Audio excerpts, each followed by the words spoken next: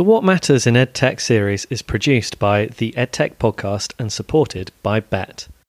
For anyone who doesn't know, BET is the first industry show of the year in the education technology landscape, bringing together over 800 leading companies, 103 exciting new EdTech startups, and over 34,000 attendees.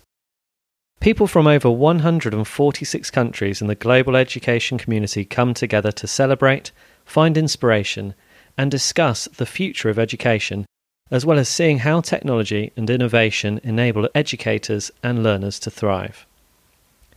The BET 2020 seminar programme is CPD accredited and provides over 300 hours of workshops, talks, and discussions addressing issues around SEND and inclusion, future tech and trends, well-being, innovation, skills, and empowering teaching and learning. In fact, all the areas this podcast series covers across 6 episodes.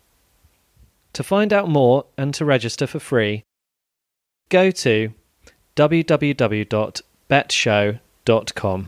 This week's podcast episode is supported by Redway Networks. Future-proof your school's network for free by winning the latest Wi-Fi 6 technology, fully installed, courtesy of Redway Networks. One lucky school will be able to improve connectivity and enable staff and students to push and explore educational possibilities without limitations. This competition is open to all schools and colleges in the UK until the 18th of December 2019. So what are you waiting for? Enter today at www.redwaynetworks.com/win. I think a big thing has been digital responsibilities. I mean, the face-to-face, even though people say it hasn't changed since Socrates, it has. It's about how do we upskill and reskill people who we deem to be unreskillable, if that's a word. Hello everyone, and welcome to this second episode in our series What Matters in EdTech, supported by BET. This series is all about the things that matter in education and how and when tech might help. Over our 6 episodes, we will be looking at themes that shape BET's conference programme in 2020, namely future tech and trends, well-being, innovation, empowering teaching and learning, and skills. And if you haven't already, don't forget to go back and check out our previous episode on special educational needs and disabilities and inclusion. We'd love to hear from you. Tweet us using the hashtag EdTechPodcast and BET2020. This week's episode is all about future tech and trends in teaching and learning. Predicting the future is notoriously difficult, but there is value to be drawn in sharing ideas on where time and energy is being focused and why. Across the 40 podcast episodes published this year, we've heard a great deal about the importance of mentors and of building networks and learner experience outside of traditional academic and qualification-focused learning. We've heard about artificial intelligence and its limitations, and the power of virtual reality to simulate real-life learning experiences with associated lower cost and risk. We've heard much more about the importance of combining disciplines like computer science and ethics, as well as increased policy focus on vocational and lifelong learning. We've also heard much more about how new forms of assessment might be the driver for future technical and pedagogical innovation, but also the realities of sparse connectivity and funding, especially in some of our more rural areas, and how innovation is happening in and around these limiting factors. But what do our guests think about any future tech and trends in teaching and learning? If you can look into the seeds of time and say which grain will grow and which will not, speak then unto me, so said William Shakespeare in Macbeth. And so, in this episode, we do just that. We speak to a range of educators and EdTech specialists about what's capturing their attention and why. First up, data analytics and, you've guessed it, AI. Okay, brilliant. So absolutely delighted to have lead computer science teacher at Southbank Engineering UTC and lecturer at Hertfordshire University and all-round legend, Mark Martin MBE, aka at urban_teacher on the line. So welcome, Mark. Thank you, Sophia. Nice to reconnect with you again.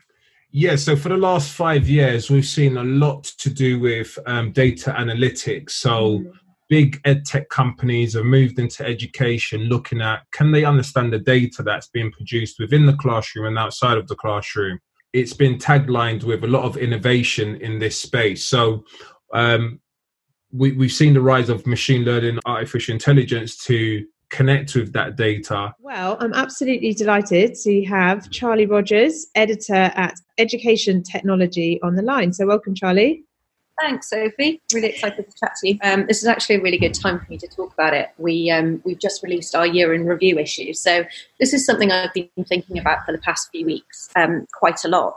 And although there are, as you know, with tech, innumerable things that come up every year, for me, there are a couple of things that have stood out a lot. So I've heard an awful lot about AI this year, and a lot of people referring to 2019 as the year of AI.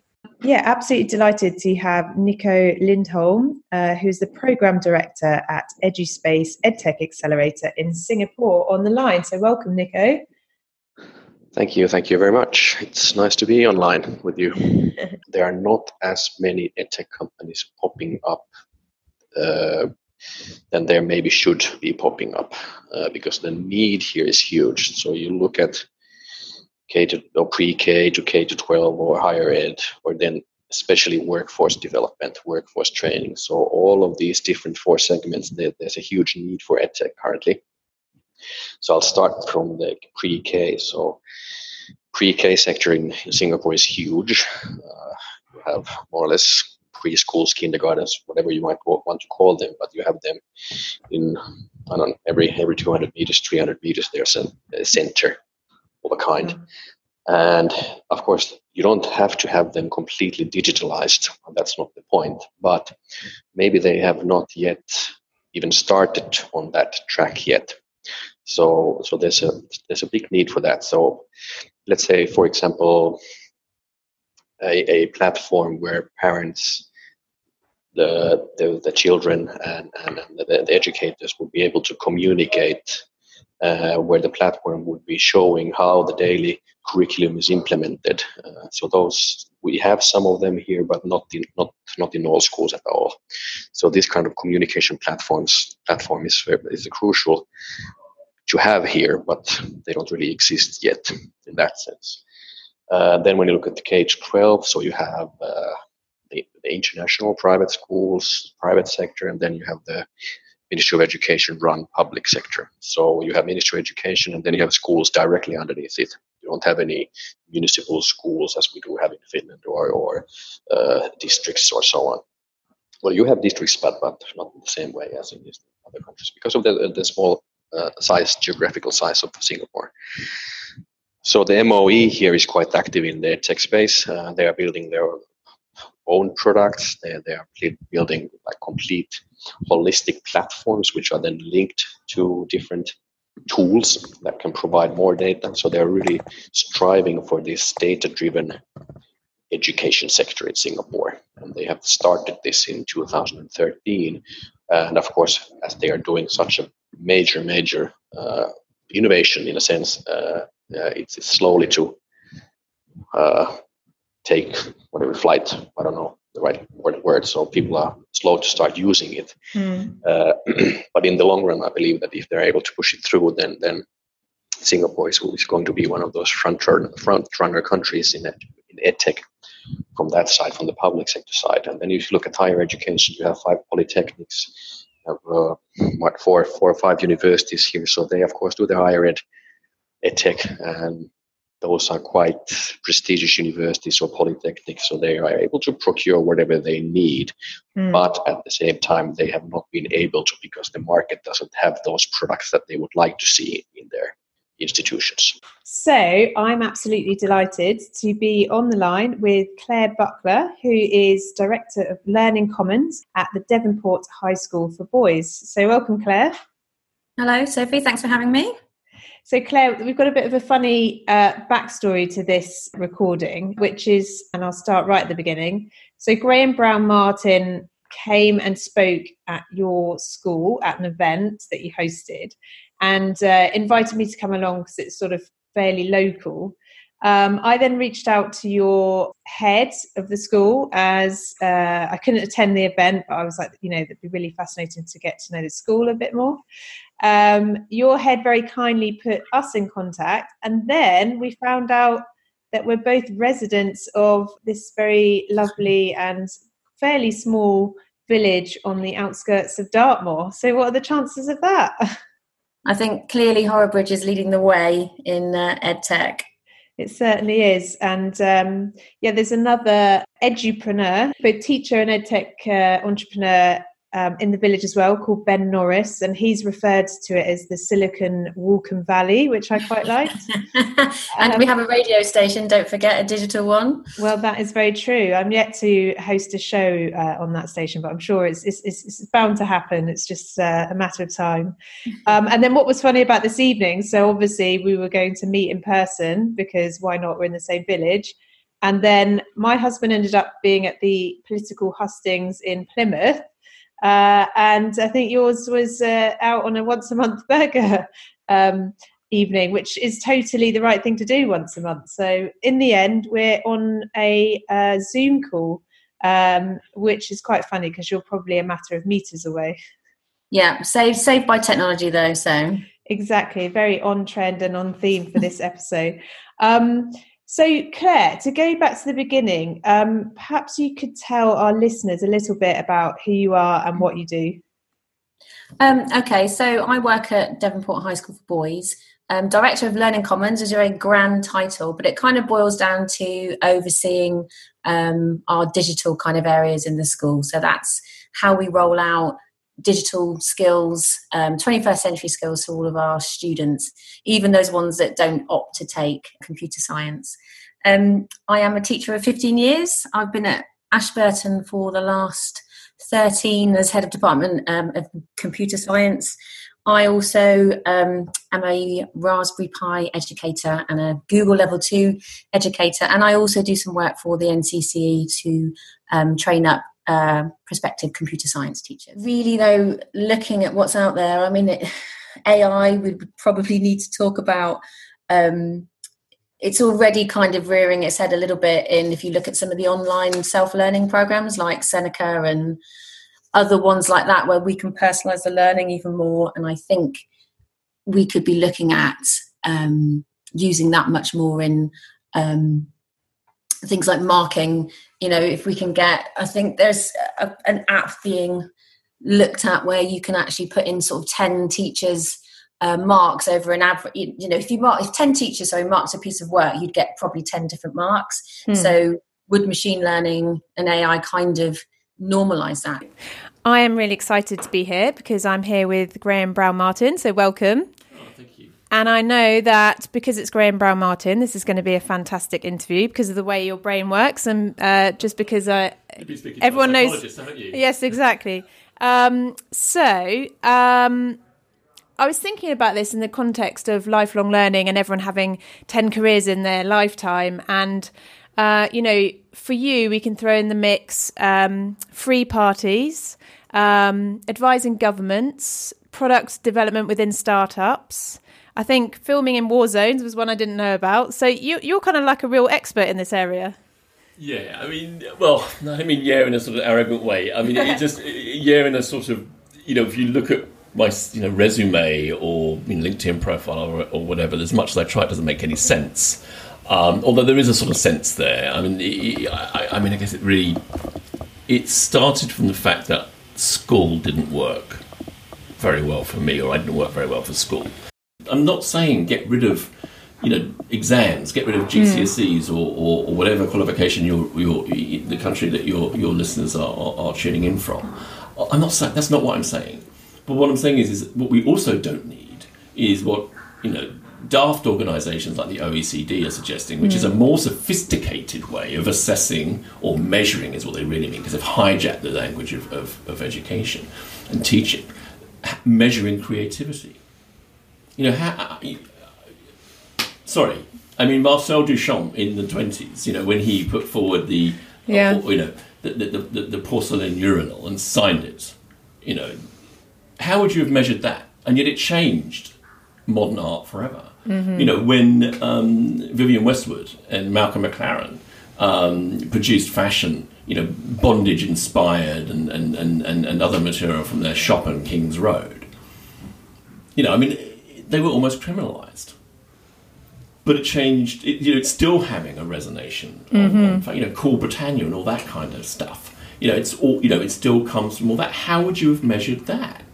So I don't think we need a measurement set. I think we already have it. It's almost what makes it's that intangible thing that I think if we go down the road of trying to compete with computers, we're just going to literally have a mass nervous breakdown. Whereas actually, it's that intangible thing that. Well, we are having a mass nervous breakdown. I mean, you look at the, and I'm not, and just to be clear, I'm not blaming teachers or schools for this. I think it's a societal issue. I think it's not just schools. I think institutions in general. Read Ivan Illich on Deschooling Society, and he wasn't talking about schools. He was talking about the overall idea of institutionalisation of everyone. But this, and it's back to our friend Todd Rose again. I mean, this idea of trying to fit everything into sort of standard size thinking, standard size people, standard type jobs, and this idea of cogs. The reason with human resources, the idea that humans are human capital. You have a job description, and therefore you can just people are interchangeable. We're talking about machines, and that was absolutely fine for the last century. Now, or we're on the precipice now of having machines to do all those things. We don't need them anymore. So we can now get back to the sort of more lofty ideas of teaching and learning, which is about self-actualization and maximizing human potential. And yes, you might not be the one that got the A in that very siloed subject that was easy to measure. But you are brilliant at this or that, and again, not being dopey-eyed. I mean, I genuinely think that everyone is brilliant at something, and we cut a lot of that off. I mean, how many people come out of our education system believing they can't do maths? I mean, it's shocking. And you only speak to proper mathematicians like Conrad Wolfram, and he'll tell you we're doing it all wrong. He'll say that you don't do maths at school, you do calculating. Why are you doing calculating when you've got that on a smartphone? Oh, you banned it. I mean, it's insane, isn't it? We at the end, when you're 16 or whatever, and you go up for your GCSE or your high school test, there's a big sign, isn't there, outside? No phones, no watches, no calculators, no electronics, no internet, no 21st century.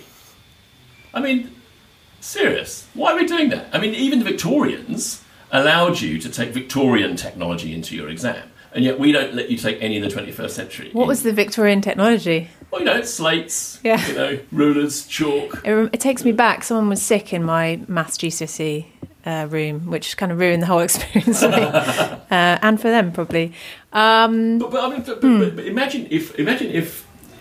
I mean, I think Saugata Mitra talked about this, but I also sort of thought about this some more as well, because it was kind of interesting, isn't it? I mean, there was a daft article in the New York Times that said something along the lines that an AI had passed a high school science test, and everyone goes, "Well, AI, it's very good, isn't it? It's going to replace us all." And I was going, "Well, that just proves that the test's wrong." I am very excited to have David Lefebvre, Director of the EdTech Lab at the Imperial College Business School, on the line. So welcome, David. Thank you, Sophie. So I'm the Director of the EdTech Lab at Imperial College Business School, as you said. And essentially, I've been building this team since about 2005. So I was teaching classes at Imperial. I was teaching large face-to-face classes. Which really didn't suit me. And I'd always had an interest in tech, so I started teaching my classes online. And luckily, the management thought this was a good idea, and they gave me a budget to encourage others to do so. And we've been building the capability of the school in online learning since about 2005. And although our classes are predominantly face-to-face, our team delivers about 180 online courses a year. So we do it at scale now. And we also have a sort of innovation team looking at new technologies and new pedagogies. And we also do tech spin-outs. So we've launched 2 successful tech spin-outs too. So that's what we do. Yeah, I mean, my view is there's niche trends which will sort of have an impact in certain narrow instances, and I'd put AR and VR into that bracket. But then, and there's a whole history of these technologies going back, from Second Life about 10 years ago, right up to AR, VR now. I mean, they're kind of fun and they attract a lot of attention, and people have great hopes for them. And then they tend to settle in a sort of quite a narrow usage. But I think the exception to that will be, learning analytics. And I'd put AI onto that too, because essentially where we are with AI at the moment is a data analysis approach to making predictions. So that whole idea of AI and big data learning analytics is going to have a very significant impact going forward. As discussions around AI intensify, this year we have seen simultaneously a drive to also discuss human intelligence and what makes us innately human. Speaking to our sense of social purpose has become more prominent in educational developments this year, from new university launches to student movements to real-world teaching and learning techniques and product development, connecting aspiring change makers, i.e. learners, to their relevant networks. The combination of the fourth industrial revolution, which I think can be great if we prepare our young people, and all people actually, for it. I mean, it really, everyone. But also the existential stuff. I mean, it is real. People are marching and everything else, but we have to take that seriously. But we also have to come up with the solutions for that. And, we still don't have the solutions for how we're going to fix all that. So education has to be at the kind of the core of this, in my opinion. And whether how we apply technology to that, of course, then depends upon what the outcome is that we want. And I often say to people at the moment, because we're all so caught up in the 24-hour news cycle, and what has that orange person said today, and what has that floppy-haired blonde person said today, or whoever, whatever they're into. We look at it, don't we? And then we put our agreement or our outrage on Twitter and blah blah blah blah blah, and we get upset for the whole day. And we're so caught up in the what's happening right now that what we're not doing is we're not saying to each other, because that version of society is over. It's like Gramsci said in the late 20s, early 30s. The interregnum. The new cannot be born because the old has not yet died. During that time, morbid symptoms will appear. I haven't done that completely, but it's something along those lines. Google it. But he wrote that because he was imprisoned by Mussolini and everything else. But I think he could have written that today, because what he was, and that's where we are. The old is the status quo, and the status quo is dead, or it's dying. And so we don't know what the new is. And what we're seeing more and more now is that EdTech is now starting to look at the background of individuals, around their culture, around community identity. Because what you'll find is that technology never works in silo. And most of the technology that we're trying to infuse kids about is to solve real life problems. So historically, it would have been a flash pan thing. So lots of EdTech coming into the classroom, but it doesn't have no long lasting effect because it doesn't have that sustainable appeal for young people. But what we're seeing now is that now companies are thinking about how can EdTech make a social impact alongside teaching the wonderful things in the classroom. So I think that the company or the EdTech that starts to have real traction in education really looks at the side of social impact and also looking at the side of, is it meaningful? Can I take this technology beyond the classroom to whether get a career in it or to look at how can I solve problems for myself? So most of what we do is online, but we wanted to look at ways we could enhance the classroom experience for our students. And one of the ways of doing that is bringing in guest speakers. But we're an international university. We consider ourselves to be a sort of part of a global alliance of research universities. And many of the guest speakers we want to bring in are a very long way away. And so there's high costs involved, both financial costs and environmental costs.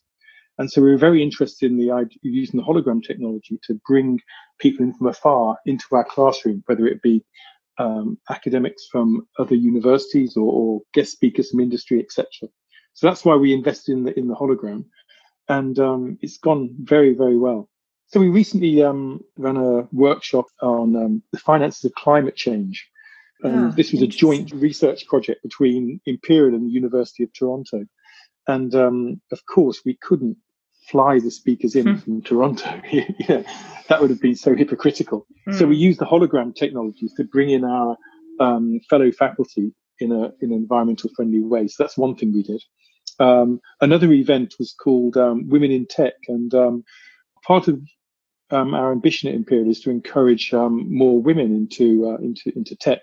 And so we brought in a range of kind of people who were able to talk about this topic in an inspirational way from California and from New York. We ran a large event with our students, including discussion panels where half the people were physically present and half of them were holograms. So it really does enable you to bring in these guest speakers globally in a relatively efficient way. And I use the holograms as a communication medium, which is a bit different to the usual use of holograms, say in medicine, etc. So we essentially use it as a much more realistic version of a webinar, and it works really well. Yeah, because why would we not have, knowing that we have AI, knowing that any child that's going through school now will be working alongside AIs and using AIs, why isn't the science test a child working with an AI to solve a problem?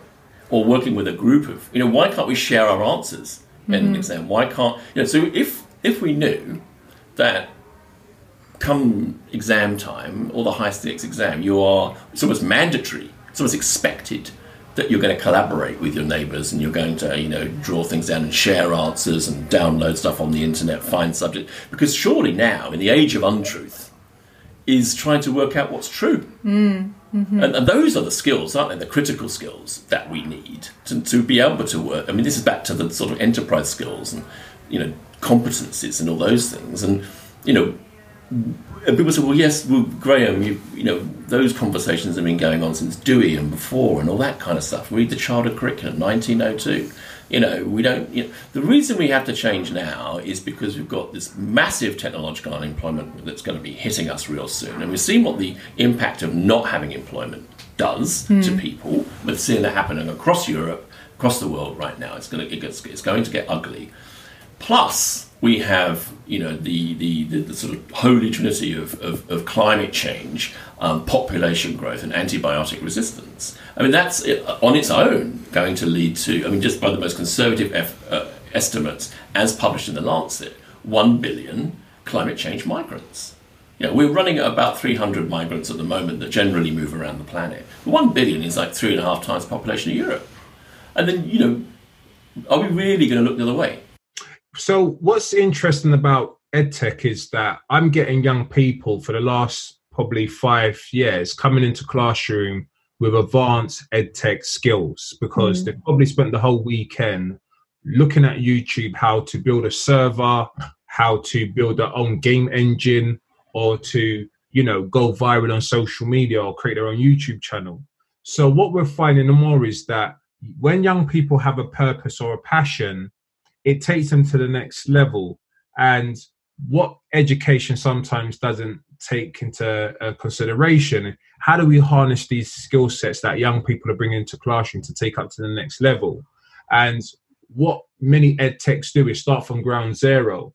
And what I would like to see more in this edtech space is how do we match people from where they're at instead of starting from ground zero, whether it's through coding or whether it's through learning technology, because most of this, even though I'm so excited about AR and VR, but, there's lots of consoles that have AR and VR and young people are interacting with it on a probably daily basis. So how do we kind of leverage some of those skills and show young people, connect the technology to real kind of, whether it's careers, whether it's around, again, social impact or real passion projects.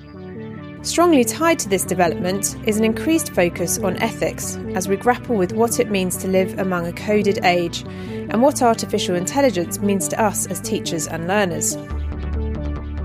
I think also a big thing has been digital responsibility. So I think in the past, it's been very much seen as a one department area, and that digital skills should be taught by IT or computer science teachers in the class. But this year we've really embraced this whole idea that there's no hiding now that all students need to have these 21st century skills, and actually all teachers in across all subjects should be teaching fake news or teaching how to search effectively. So that's been a really big part about pushing things across the curriculum for us as well.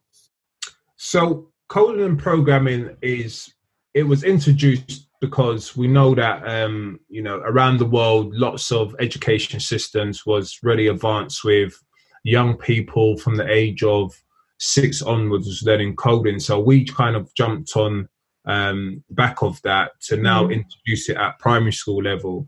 Now, several years in, we are seeing it's in the public conscious now that coding is going to be the future. And for us as a computer scientist, we don't teach young people to become programmers or coders. We teach them to show them that how technology works in today's world. Because this old little saying is that if you don't learn coding, you become coded. So it's one of these things where we're showing young people how your algorithms work, how all of these things work, and how does it work in today's world. Because if they're not mindful or careful of how these algorithms and how computer science work, they can actually become manipulated by the technology. 100%. So more and more, we teach computer science from that perspective. Now, what we found with computer science and ICT, the former curriculum, is that ICT showed you how to drive a car in an analogy, and with computer science, it showed you what's underneath the bonnet, how it all works. Now, we still needed to have a fine balance of these technologies and different courses, because you don't want to show everyone what happens underneath the bonnet and they don't know how to drive the car. And that's what's happening now, is that a lot of the young people are coming to school now and they don't know how to use desktop applications because it hasn't been part of the compulsory part of the curriculum in computer science. So we are seeing different imbalances with the whole kind of landscape and courses. But yeah, I do like computer science, but we need to just have it in balance. We've got the election coming up. We've got deep fakes and that kind of manipulation that you talked about. And in some countries, I think in Finland, they have this, and everyone always talks about Finland. So it's just an example. But I think they've got information literacy. So, now the ability to help young people just to decipher what's truthful, what's not, in a world where, perhaps truth is going out the window a little bit. So do you think we'll sort of see more around, actually helping young people decipher what's going on around them in terms of information? Really good question. So we used to say data was the new gold, but now it's trust. Do we trust a lot of these platforms and technology that we're using? So I've worked with a lot of organizations around how do we make tech more responsible, and how do we give young people enough tools in their toolkit to decipher what is fake news, how to watch your mental health or mindset when you are looking at different content online, and how to report stuff. How do you flag stuff up if it looks a bit dodgy? And these are the things that we need to be training more young people at a very young age, how to decipher lots of information and content that they're consuming online. So there's lots of grassroots organizations out there that are coming into schools and showing students how to be privy to fake news and viral headlines. How do you kind of spot if it's a lie or the truth? But I think ultimately it's the bigger companies that need to play a more of an active role in terms of supporting that next generation too, because it's their platform, it's them who are so-called driving and regulating the content. So we would like to see, because it's not worth, and this is a bit controversial now, it's not worth a massive company where you've got all of these different, they're coming into schools and we're buying all of their ed tech products, but when we're using their ed tech or their general platforms, they're not protecting us from the dangers. So there is a big responsibility that these big companies should be playing in terms of what information is sent across their platform outside of the ed tech remit, and what is how do they kind of manage this now generation of where we need to be managing young people's mental health on these platforms? I think another thing that I'm particularly interested in, and that I'll actually be speaking about at OEB in Berlin this year, is the ethical implications of AI and advancing tech. So I'm really interested in the idea of philosophy and ethical education being really primary to the advancement of technology, and that advancement happening in a safe way. And I think it's something that a lot of educators have flagged up as something they are concerned about as well, the use of student data and things like that. So that's something else that I'm going to be keeping a keen eye on over 2020, is the development in ethical education in relation to technology. Of course, we are continuing to evolve. I mean, but we were evolving in all kinds of ways. But the idea that we can upload our consciousness to a computer, just first of all, it's built on a mistake, that believing that our consciousness is the result of a computer, or our brain is a computer. It's quite patently not a computer, not in the way that we think of computers. And actually, if we look at history, you go back to 2,000 years ago, we thought we described ourselves as being made from mud. And then, I think it was Descartes that came along next, and we were pneumatics, hydraulics, and all that kind of stuff. So we tend to frame ourselves in the latest technology that's around. And so we think, oh, well, the brain's sort of, so our thinking is like software. So if I get a good psychiatrist or a good psychotherapist who can just fix my program, you're going to be disappointed. That's not how your brain works. I mean, it's a big question. The show's not long enough, but I mean, I think most good neuroscientists would see some of the similarities with computer devices, because we designed them. But do they behave?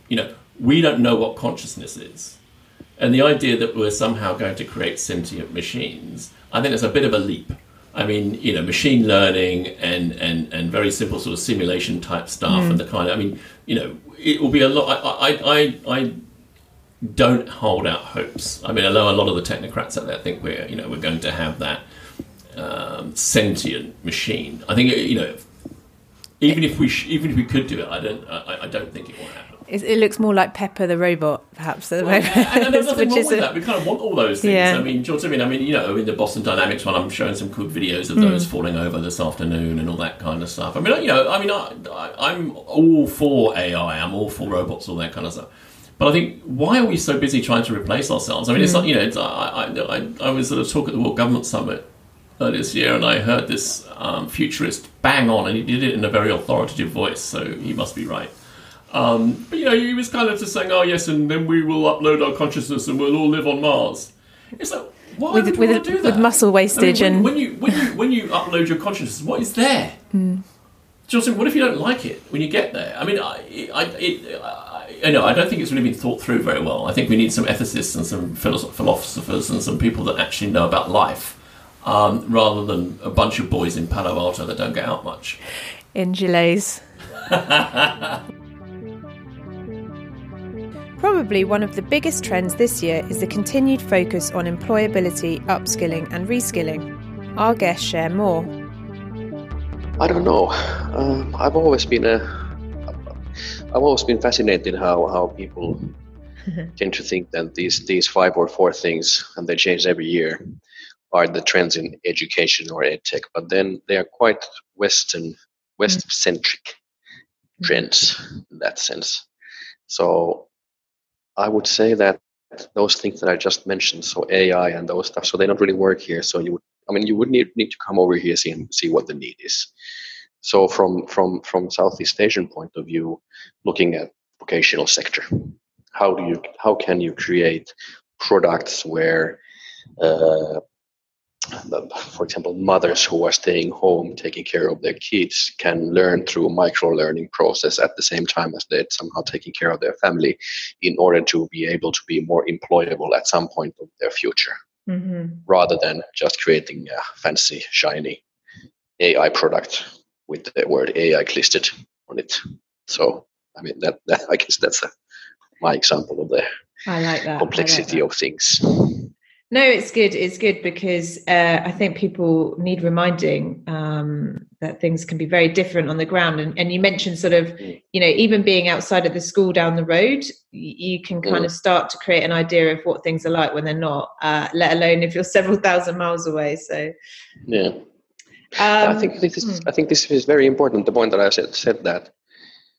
So the empowerment and employability of especially women in this region would be very important. How do you create tools for those people? So once again, if I would be an entrepreneur, so someone can take this if they want, but there are thousands and tens of thousands of helpers or maids in Southeast Asia supporting families who are able to work both husband and wife, and then you have a helper from outside of, for example, Singapore or Hong Kong taking care of the kids. But wouldn't it be nice if you could actually create a tool that supports these helpers in understanding pedagogical models so that they are able to, support the children and their well-being from a research-based and evidence-based point of view, rather than just from their experience and their family experience. Mm-hmm. And at the same time, if they would be learning those things, they would be on a path to better employability and higher salary at some point, so that they could maybe move back home to Philippines, for example, or then start something else in future of their career. Me as well, one of the biggest things I've noticed is a new focus on workplace skills and on the life skills that go with that too. So a focus on creativity, collaboration, resilience. Google's Future of the Classroom report came out early October.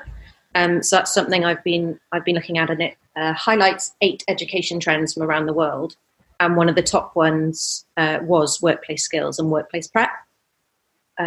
So we've actually just done a deep dive into that for the magazine as well, into what workplace skills actually means, how they line up with broader life skills, and what the education sector is doing to advance those. So that's something I found particularly interesting this year.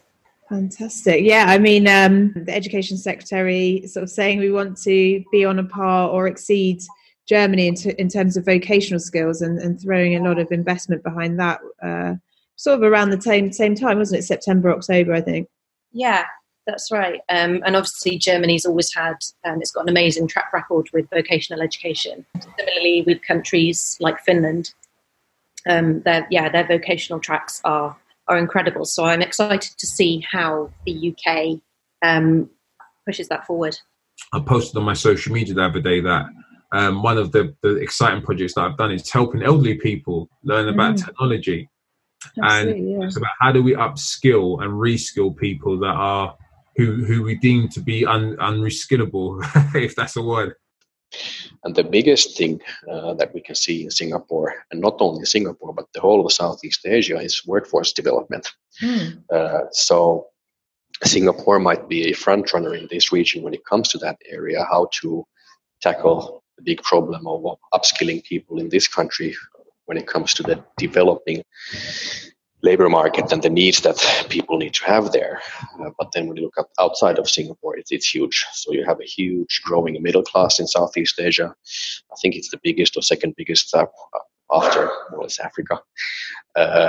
And those education institutions in these regions who are supposed to be catering for the need of the growing middle class are not able to do it.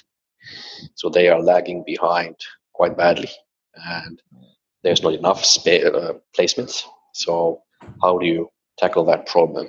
Well, one of the good solutions could be EdTech in some way. So how do you in let's take Indonesia. So you have 17,000 islands in Indonesia. So how do you actually cater high-level education content to all of those islands? And then, so 2019, you've reeled off an amazing list. For sort of going forward next year and sort of further down the line, are there any other things that you are anticipating or kind of keeping on the back burner for the moment, but keeping your eye on? Yeah, I think so. Now, I think this coming year is going to be really exciting for us in particular. We've just kind of changed what we felt was a passive kind of IT space in our downstairs learning commons, which was just, some Macs. And we've turned it into a makerspace. So we've got Raspberry Pis and sensors and microbits and all kinds of stuff that students can come and be encouraged to just tinker with. And I think the maker movement has already become huge. But I think for us in education, because students are they're just so used, like we just said, aren't they, just putting a device out of their pocket. I think what we need to be is to make sure these students are still inquisitive and curious. And, when I was their age, I was hugely curious about the computer, the one BBC computer that we had at the back of the room. And to a certain extent, that's now gone. So, what we've done is strip that back and give the students room to just come and experiment and play. So that's going to be a large part of our 2020. Funny if we're having a conversation about how important digital skills are, but actually how students can be recognised for those, because I think, the misconception for all of sort of school-age children is that they are this awful term that I hate, which is a digital native. I hate it also. Yeah, because they have all this technology, therefore they must be amazing at it. And, that's not true. They can use it badly. So it'd be really nice if, sort of my vision for that, hopefully, is that we can actually, give students badges to show that what they're actually competent and capable in.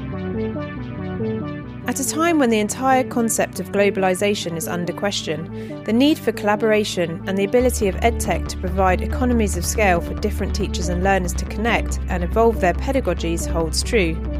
We've heard a lot about interdisciplinarity, but we are also hearing more about collaboration across schools and universities to provide more flexible learning and accreditation. So one of the advantages of online is that barriers of geography disappear. So what we're really interested in is that the chances to collaborate between universities increase. So we've been working on putting together a global alliance of business schools from Melbourne Business School in Australia, Singapore Management University, IE, BI, ESMT, EDEC in France, Ivy in Canada, this global alliance, who are also committed to building and delivering very high quality online education.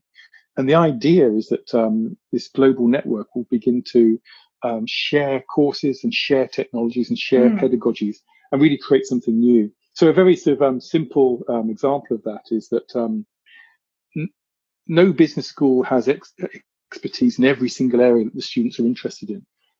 So, for example, we have many students at Imperial who are very interested in Asian business. And through this alliance, we'll be able to offer students courses at Singapore Management University, for example, in entrepreneurship in Asia and so on.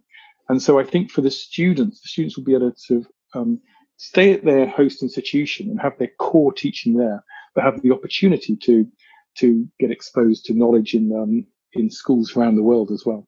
And it builds from there. But in online is global, and we're very interested in this idea of global alliances and global tech.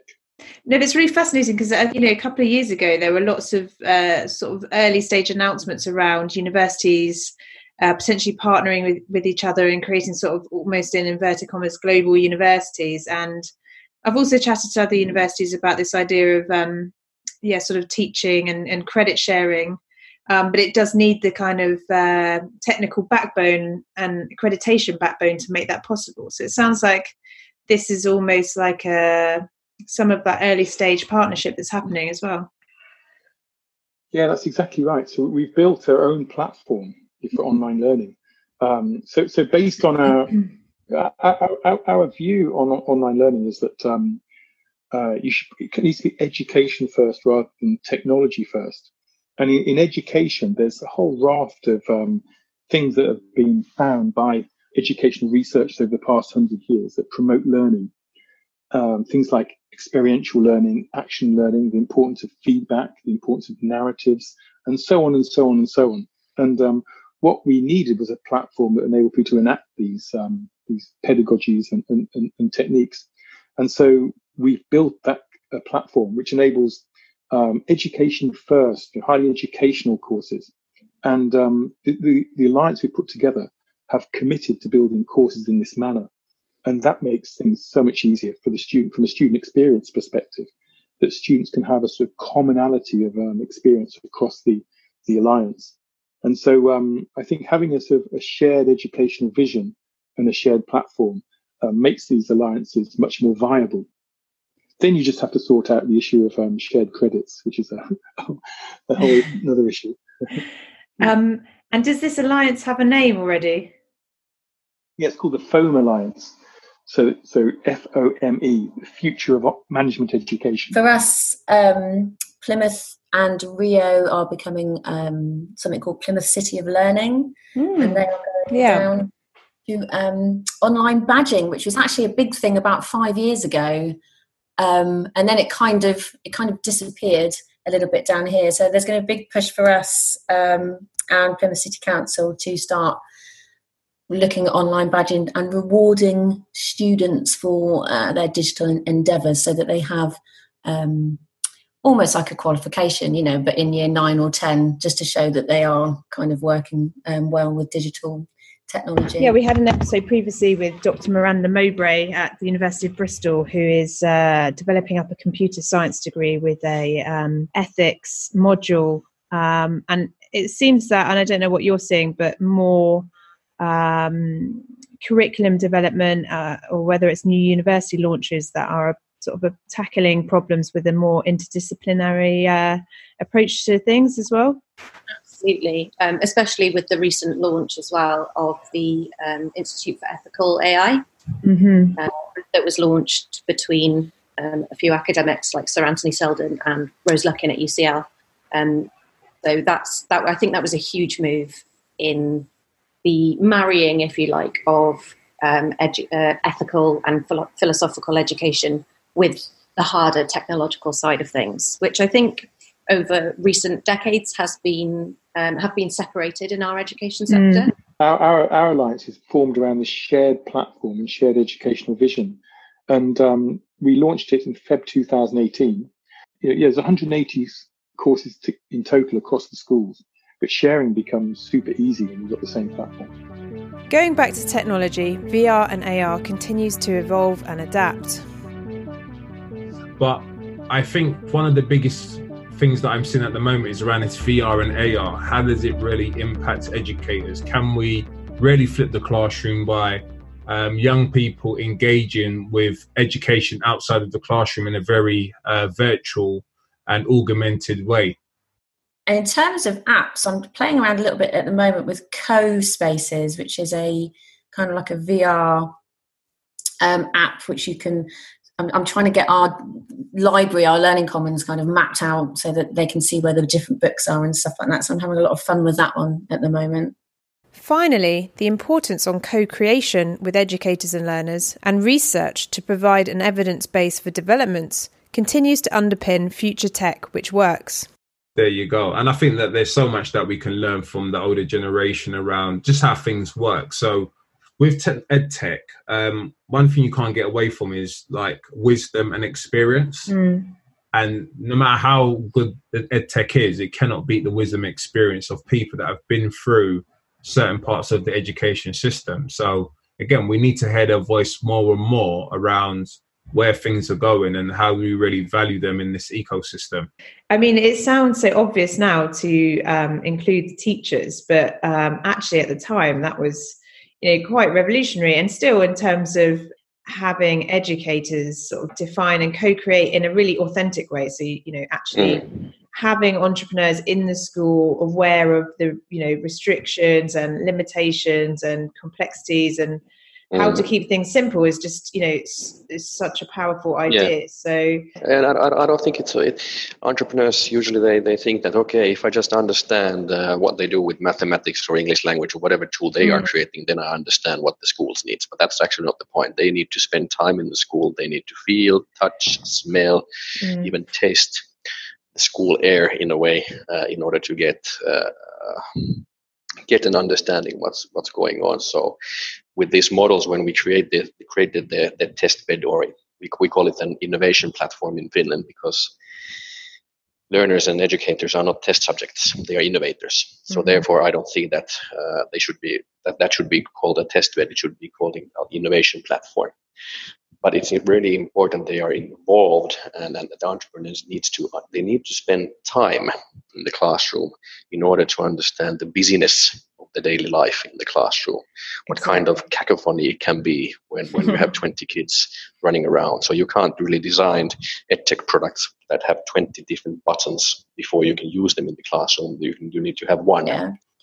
In terms of softwares, really, we've been all about making teachers' life easier. We've been using technology for a long time at DHSB and been a Google reference school for about 5 years now. But this year was all about getting every teacher a Chrome device and just making sure that they are kind of seamlessly using them so that they can just reduce their workload as much as possible. Google have got a lot of, and not just Google, but we're looking at auto-marking tools now. Ones also that will check for plagiarism on the internet. That just frees up masses of time. And we're really moving down towards a personal or personalised learning route, so that if we could put all our resources online, we can actually tailor them specifically to students.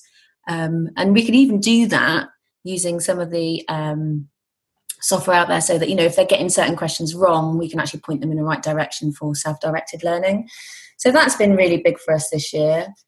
Is this idea that what you're trying to disrupt is teaching? What you're trying to do, the problem is we don't have enough teachers. Oh, I know, we'll replace them with an AI. Well, that just means you just don't understand teaching. Look, if you, it's that old saying, isn't it? If you can be replaced by an AI, you probably should be. Yeah. You're not a very good teacher. Good teachers, and most are, and I know some. I've been in a bit of a bubble, to be honest. I just know some fantastic teachers, but most teachers, all teachers join the profession for the right reason. But the good ones leave in droves because they realise they can't do what they thought they were going to do, because it's sort of being forced into a role of content delivery, which is a horrible thing. That's not what they signed up for. But that's because they are being governed by this old model, which is scarcity and copyright of books, and then a measurement industry, which is also owned by the same people. So could you imagine a world where big pharma, the big pharmaceutical companies, own the hospital and pay all the doctors and nurses? The face-to-face, even though people say it hasn't changed since Socrates, it has. It's evolved. It's evolved steadily over a very long period, probably 200 years in earnest, and we've arrived at certain pedagogies that work in the face-to-face classroom. The digitization of course, is new. Universities have only been doing it in earnest for the past few years, and they're still only really making a start. Some final thoughts from our guests to end. I think 2019, and obviously my perspective comes from one school, but also some of the outreach work that we do. But I think a big thing for this year for many schools has been low-cost technology. We are certainly moving away from many IT suites, that are managed in server rooms with expensive air conditioning. And we've really harnessed the kind of power of cheaper Chromebook devices. Our school is actually thinking about the journey now to actually being completely serverless. So we've really embraced that kind of change, and even looking at Neverware, which is cloud-based software, so we can run Chrome OS on our old PCs. So basically we can just put a Chrome OS on them, which has been amazingly transformative, really. And the accessibility now for digital technology across the school is almost at a one-to-one level. So that's been huge for us, I think, this year. One of the massive benefits, I think, with a Chromebook solution perhaps, is that we're looking at no lost time in lessons at all. And a big hurdle for lots of teachers in the past will be, well, we'd quite like to use an IT room to trial this, this new geography technology, for example. But, I don't want to sit there for 20 minutes while the students log in. So that's a huge barrier now, where we can just get Chromebooks out, open, and off we go. The idea of going to an IT suite is quite baffling, because just in our everyday life, like if we had to search the internet, just sort of getting up and attending a different room and switching on everything. It seems like something out of the I'm trying to remember it. Is it the film with which is looking at Alan Turing when they sort of have that giant computer? It sort of reminds me a bit of that or something. But no, you're so right, actually. And I hadn't actually thought of it like that, but it does seem such a ridiculous thing to do. That's all for this week. Thanks so much for listening in, and huge thank you to all of my guests and Bet for supporting this series, and to Redway Networks for sponsoring this episode. Whoop whoop! You can continue the conversation online at #EdTechPodcast and #Bet2020, at Podcast EdTech, or at Bet_show on all the social medias. Or for all the show notes, including resource and reading recommendations, it's www.theedtechpodcast.com. And for more future tech and trends content, check out the Bet 2020 programme, which features some of this week's podcast guests. Go to betshow.com, where you can also register for the event in January. Have a great week. Bye-bye. For anyone listening, it's 8:30, so it is true. Educators have extremely long days, and I absolutely appreciate your time this evening, and thank you again. It's been a pleasure. Thank you, Sophie. Great. Okay. Thanks so much, David. Okay. Take care. Bye for now. Bye-bye. Bye.